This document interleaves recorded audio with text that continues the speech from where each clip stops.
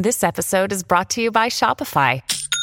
Forget the frustration of picking commerce platforms when you switch your business to Shopify, the global commerce platform that supercharges your selling wherever you sell. With Shopify, you'll harness the same intuitive features, trusted apps, and powerful analytics used by the world's leading brands. Sign up today for your $1 per month trial period at shopify.com/tech, all lowercase. That's shopify.com/tech. Hello and welcome to Fourth Estate, a show about journalism.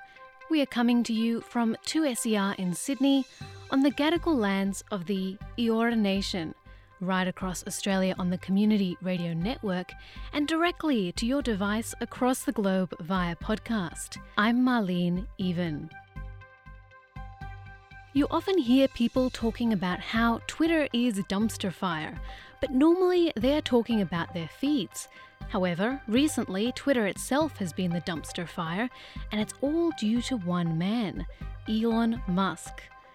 The social media site switched hands from being a publicly listed company to one owned by a small group led by billionaire Elon Musk.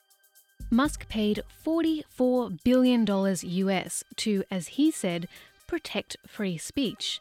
A hefty sum of money for Musk to pay for the site, but for one group in particular, the service site provides a platform for thought and expression. The group possibly mourning the demise of the platform the most are journalists. Many of the most popular users are journalists, and they were the earliest adopters of the platform and helped build its success. In this episode, we will discuss how the social media site has shaped the industry and where do journalists go now with a Musk-owned Twitter. To discuss all this and more, I am joined by Cam Wilson, the Associate Editor with Crikey. Welcome to Fourth Estate. Hi, good to be here.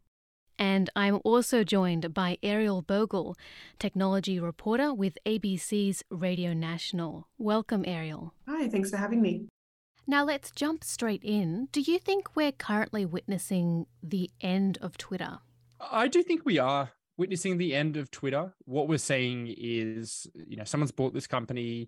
They have certain debt obligations, which means that they've had to make some pretty drastic changes to the staffing in the company. And on top of that, there's obviously Elon Musk's ideological approach to it. And so what we're kind of seeing is both the technical side changing, we're seeing some of the features changing, all that coming together to say, maybe the actual, I'm sure users will continue to use the app for a while in the same way that, MySpace continued years on. But I think that we're definitely going to look back at the last few months and say this was, at the very least, the beginning of the end for Twitter as we have known it. It's very bleak. Ariel, what are your thoughts? Probably about the same. It's really hard to see how things can go on as they were before, given the deep cuts at Twitter, as Cam's mentioned. There just seems to be, even just from an engineering perspective, a lot of people have lost their jobs. So I do wonder about the basic functionality of the app. People have already found plenty of bugs. So I wonder if we'll just wake up one morning and the servers will have gone down. I guess we're going to find out. But even if they do manage to keep the site online, Elon Musk's vision for the site remains a pretty confused one. We've even seen this week that he wants people to spend really inordinate hours, really long and hard hours on Twitter, calling it an engineering project. And one wonders where he's engineering it to. He doesn't seem to see the site as mainly a communication platform and sort of approaching it from that angle, and seems to have fired a lot of the teams that were engaged in cultivating specific types of conversations or content on the app. So whether it survives or not might be a question of a server in a cupboard somewhere, but whether it survives in the way it used to, I think that's probably that's not likely at this point. And the International Federation of Journalists president describes Twitter as this extension of a journalist's office, a place where journalists promote their work, they express ideas, or find sources of information. What are your thoughts on Twitter being this extension of newsrooms? I think that's how it's been for many journalists in practice. It has been a way that people, I mean, it has been kind of this hub for culture and news, really for the the last decade or so. I personally have like, it's responsible for my career in journalism. I don't feel like that's too much of an exaggeration to say. I was working when I first got into journalism. I was working in overnight radio, and then I moved to a regional area. And then all the while I was kind of outside of that, just doing some kind of like freelance stuff on the internet and tech beat. And just through doing that, through, making connections, just even tweeting about it, that was kind of my pathway into the beat, which is now my full-time beat and really is responsible for my career. So, I personally use it to, tell people about the news that I've made. I use it to find out information. I use it to find sources, and I kind of use it to cultivate, I guess, an audience. And that goes beyond just like disseminating my the stuff that I've kind of written or other stuff that I find interesting, but to kind of create a community, which, almost like in a way like talkback radio. So for all those reasons, it's been very crucial to me, and similarly for other people. Sometimes that's for the worst. There has been criticism, and I think sometimes fair, that a lot of journalists kind of rely on it for understanding their audience, and the Twitter audience isn't necessarily the same as their publications audience or even representative of the general public. And of course, there's the whole, it does open up journalists who previously were kind of, behind the firewall of a publication, are now on the front line of audience feedback. But for better or for worse, it has been a incredibly important tool and part of journalism for quite a while now. And I think it's interesting that Elon Musk, with his approach to this, is kind of, he was talking about the like how blue check marks and giving them to more people would open up for citizen journalism.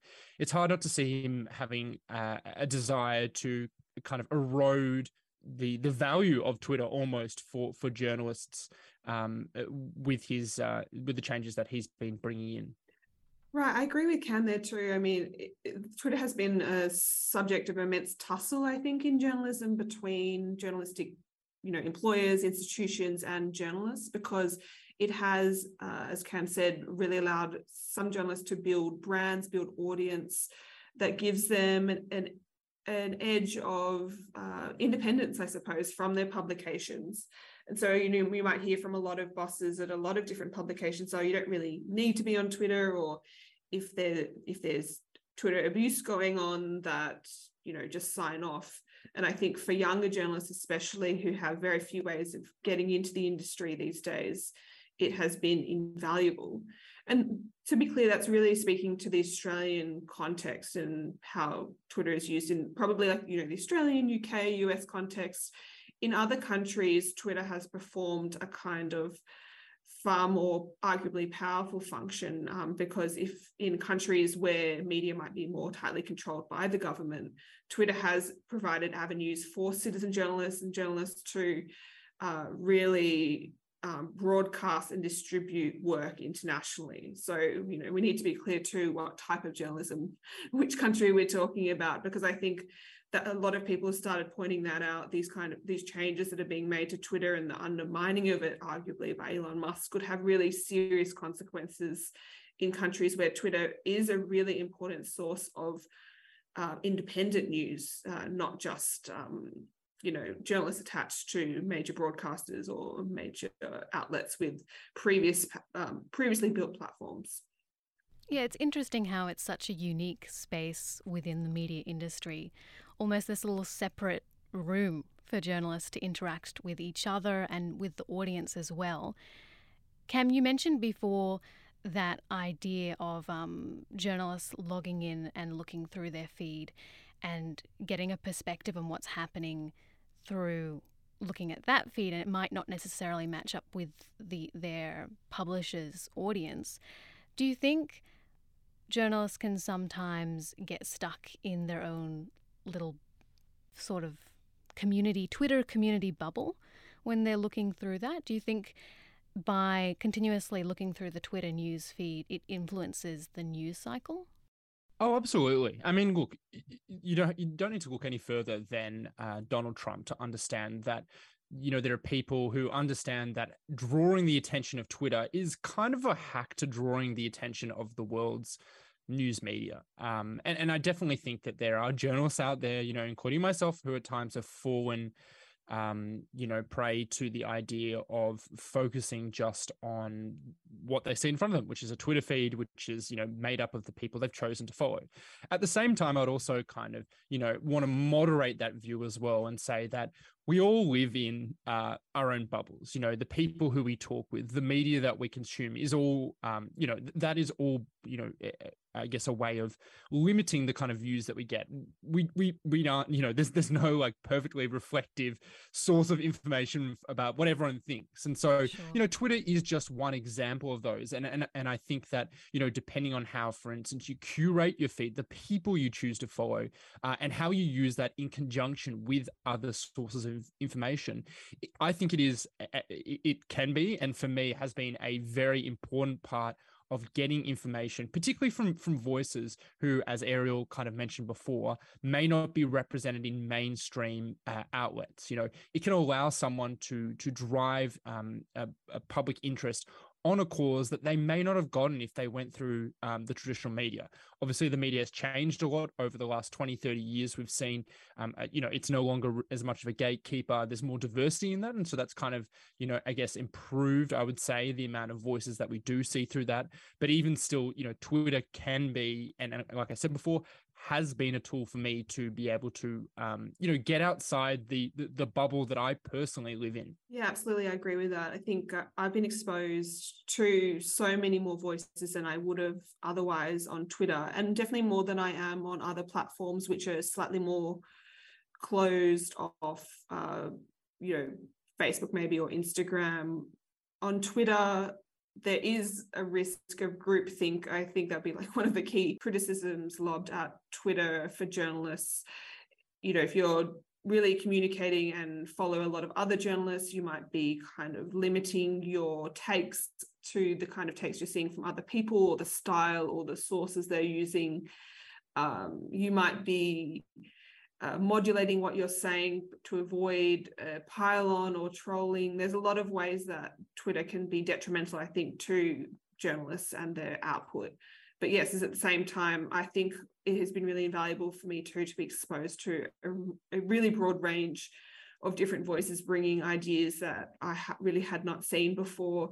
I think like one example, I'm very interested and have reported quite a bit on disinformation of various sorts. And there was a movement a few years ago of Black feminists on Twitter talking about the far-right threat, using different hashtags to try and draw attention to the way that they had found far-right actors impersonating Black women and using Twitter to kind of push certain genders. It was really remarkable reporting and sort of discovery from these academics and writers, and those were just voices that I really hadn't been exposed to before. And that's just like one example of many where my worldview has been really opened up by content I've seen on Twitter, because of course I'm following people, but a lot of stuff gets tweeted, retweeted into my feed. I have lists of certain topics, different academics, different news outlets.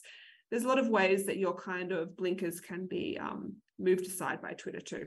Absolutely. The idea of having it as a bubble, but it also can widen the voices that you hear.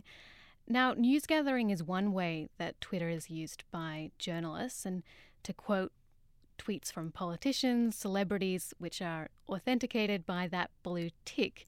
Now, with Musk's changes to the blue tick, do you believe journalists will go through that fact-checking process to see if this is the real person, or will they simply go elsewhere? What's the impact of that choice? Cam, I'll go to you. So opening up the blue tick, it just makes everything a little bit harder, right? I think that that change by itself won't entirely drive everyone off the platform. People will take the effort to see, well, is this person verified because they are a were they the kind of old blue tick level of verified, they are a public figure, or have they stumped up US $8 a month? People will check, but also people will get fooled as well. And I think, for me, it's less important maybe for journalists who, have maybe a bit more time to think about this stuff and hopefully, processes to make sure that they're not fooled when they're, publishing something, versus the public who, when they see something like that, when they see blue tick, when they may not be as well acquainted with the platform, they're more likely to be tricked by it. As for whether, this means that people will kind of entirely move off the platform, particularly journalists, the thing that I still think is that there's so much equity that journalists have on this platform. And by that, I mean, many of them have extensive followings. It is important to both them being able to share their information, to be able to be seen as a professional journalist, that they will be reticent to leave. And the platform's mechanics itself still aren't really replicated anywhere else. It is a platform that is, custom made, or at least, designed to allow the quick facilitation of information to spread quickly. And there's these alternatives like Mastodon, but that's kind of actually constructed in a way to make, quick information traveling. Actually, it tries to stop that. It's kind of has more friction. Facebook and TikTok and Instagram, they all kind of have platform incentives that go different ways. And so, even as we see, people be able, I guess, find it harder to understand whether information is real or not on the platform, I still think that the platform, without drastic changes, remains the home for that content. I guess just the question is, will there be enough of an exodus? Will enough people leave? Will enough people be fooled that eventually there's, it gets to a tipping point and more people leave, and then you no longer have that network effect? People say, well, not everyone's on there, so I'll look elsewhere. You're listening to Fourth Estate on the Community Radio Network. I'm joined by Crikey's Cam Wilson and ABCRN's Ariel Bogle. And this week we're talking about the connection journalists and the media industry have with Twitter. And Ariel, is there any benefit of the events happening now, of Twitter falling apart for the media? It's an interesting question. Maybe it shakes us out of a bit of complacency. It's interesting. I think there certainly is a sort of stasis around Twitter journalism. Journalists have put a lot of time and effort into the platform, some journalists, and I do think there is always a benefit in waking up a little bit to the fact that you're building a livelihood on a platform that owes you nothing, that you have no ownership over whatsoever. And it's a really interesting dynamic on Twitter too. I saw a lot of people tweeting about the time Elon Musk announced the $8 Twitter Blue verification program that, well, look, Twitter should be paying me. I create the content that keeps people on the platform. And that sentiment is quite an interesting one. And there's something to think about there. But at the end of the day, we've all spent a lot of time, effort and ideas on a platform was once public and now is privately owned by a sort of a complex man, if we want, for want of a better way to put it. So that's understating it. Yeah, definitely. Well, yes, I think it does encourage us to think, are there ways that we can have a closer relationship with our audience that doesn't need to be mediated by these platforms that are owned by people that owe us nothing? And I really do not have a good answer there, because there's no real replacement. Even if you build an audience on another platform, LinkedIn, Facebook, the same problem remains. If those companies change the way they function, if the ownership changes, if they're no longer interested in journalism, which Facebook seems to be unwinding its interest in journalism yet again. We keep going through ups and downs with that company too. Even, at the end of the day, the platforms we use to do traditional sort of media distribution are pretty temperamental also. So I think it's a long struggle for journalism, and Twitter is just one sort of bump in the road there. And Cam, do you believe there are any benefits to Twitter falling apart for the media? I don't know. Maybe it'll free up some of my time to do some more reporting. Look, I don't know. I like, I mean, it's pretty clear that both Ariel and I use it a lot and have found it very useful. And I guess I'm trying to think from the perspective of maybe someone who, isn't as so much of a booster of it.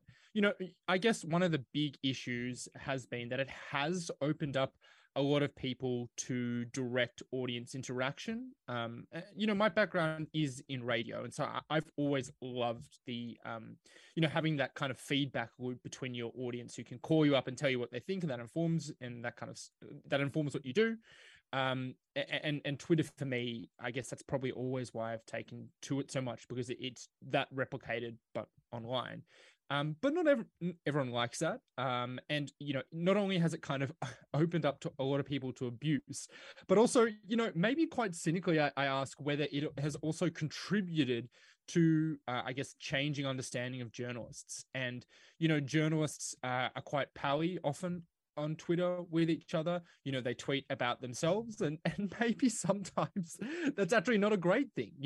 It's easy to tweet off a half-baked opinion or speculation that can kind of, maybe if you're being really critical about it, undermine people's faith in you. Now, I guess the flip side of that, again, sorry, and I'm flip-flopping back and forth, but is that, traditionally we had this very, there was quite a stilted understanding of who journalists were, and this idea that they, this, drive for objectivity. And so as a result, that kind of denied journalists, at least publicly, much of this sense of humanity, and that has been changed by the fact, well, if you see them on Twitter, you then know who they are, and then you kind of see their flaws. So I guess, the roundabout way of saying is it has shown journalists and sometimes their bad habits, and maybe that will kind of curtail them when it's, a little bit harder to publish things. That will mean that they would, instead of, tweeting off something, would go through their editors, would be talked out of something, instead of just, going guns blazing. One of the other criticisms that gets sort of leveled often at Twitter and journalism is that journalists are just finding their sources on Twitter. And there's something fair to that. If you were sourcing your stories, whether it be getting tips or, finding case studies only through Twitter, I do think that would be a problem. But I don't really know, and maybe there are journalists out there doing that, but I think it's sort of a bit of a straw man. I don't think many journalists are only using Twitter to find those kinds of tips and sources. Instead, I see Twitter as just one entry of many I can think of. For example, reporting on the latest cryptocurrency collapse on Friday, looking for people who had money caught up in the FTX collapse. I definitely use Twitter to some extent because a lot of the customers of that exchange were on Twitter tweeting at the company. So it was a great way to sort of get in touch with people. But I was looking at all the platforms, calling everyone I knew, using Discord, using Facebook, using all the platforms to find those sources. So, it's complex. I think often Twitter can be seen as kind of the tip of the iceberg, but a good journalist, and I'm sure most do, would be looking at the kind of what's below the surface too, because these conversations that are happening on Twitter are really isolated to Twitter, despite the kind of perception of how the platform works. And you mentioned they're contacting sources through Twitter. People are already reporting that they're seeing much more spam in their DMs. With massive staff cuts, is it even a safe place anymore to talk to a source? No. Well, especially if you're reporting on Twitter, please don't use Twitter DMs. That would be unwise, I believe. Well, the thing is, Twitter DMs were never that safe to begin with. There was a scandal a few years ago where it was exposed that I believe it was Twitter employees linked to the Saudi Arabian government, correct me if I'm wrong there, were potentially extracting data from Twitter about activists in their home country. And so Twitter DMs, I think, we've all been fooling ourselves if we thought that was an infinitely secure way of getting in touch with a source or a journalist. But hopefully it was often the beginning of the conversation and a place where you could move on from. At the moment, with the lack of staffing and engineering staff at Twitter, I would be quite nervous about the security of Twitter data in any form at the moment. Yeah, I agree with that. And so it was I think a former Saudi spy who was working in Twitter who kind of was involved in that. But I mean, look, even with the technical kind of breakdown of Twitter, who's to say that they don't get inadvertently exposed, or that they don't get vulnerable to a hack? Or look, God forbid, like when Elon Musk, under a lot of financial pressure, figured out a way to somehow monetize that. So yeah, it is a less and less safe space for that. I mean, look, I guess I've definitely had chats with sources on it before this, and I think with many things probably not involving Twitter that aren't super high, like very, very sensitive. I mean, it's probably fine, but I guess, this, as Ariel was saying before, just reminds us about the kind of vulnerability of being stuck on one of these platforms. And when it is in private hands, there really are no kind of rules around it. They can kind of do whatever. And I guess that's something you need to keep in mind. And we've seen people recently migrating away from Twitter to alternatives like Mastodon. What's your take on this? Is building a Twitter 2.0 beneficial, or is it virtue signaling by people who strangely seem to be still mainly on Twitter? I mean, look, Mastodon has been around for a while, and although it is in many ways similar to Twitter in that it is, primarily a short text, I guess, message social media platform with some image. I don't think it can actually do video, and it is kind of fundamentally different. But really for most people using that, would look at it and say this feels pretty familiar. But it is constructed in a way that's the opposite to Twitter, in that it tries to almost slow the spread of information down, primarily through the fact that it doesn't have things like quote tweets. So, very often people would share information and add their own little bit of flavor on it. Just without that, and it might seem like a minor issue, I think, the end result of it is that it's a platform that's not set up in the same way. I don't think it's necessarily virtue signaling. I just don't think it is quite the same as Twitter. And so I think, say Twitter turned off tomorrow, I'm not really sure where journalists would kind of find their new home. Particularly because Mastodon is just not very popular at the moment. I think that's partly the reason why, even with all these changes on the platform, even with, Twitter's new owner pretty much out there besmirching journalists and doing everything he can to undermine faith in them, I think a lot of them will kind of hang on to the platform until the very end. Yeah, I think definitely there's like a death grip going on to Twitter, because it really isn't a good replacement. And Mastodon is not really a replacement, wasn't built to be. I think there's a lot of people moving over there are in for a bit of a rude awakening potentially, if they're hoping to replicate Twitter's function. And I think some journalists could succeed on other platforms, and many already do thrive there, but it's more particular subject matter. I think Twitter really was a boost for journalists and sort of reporting on politics or technology like Cam and I do, business, economics.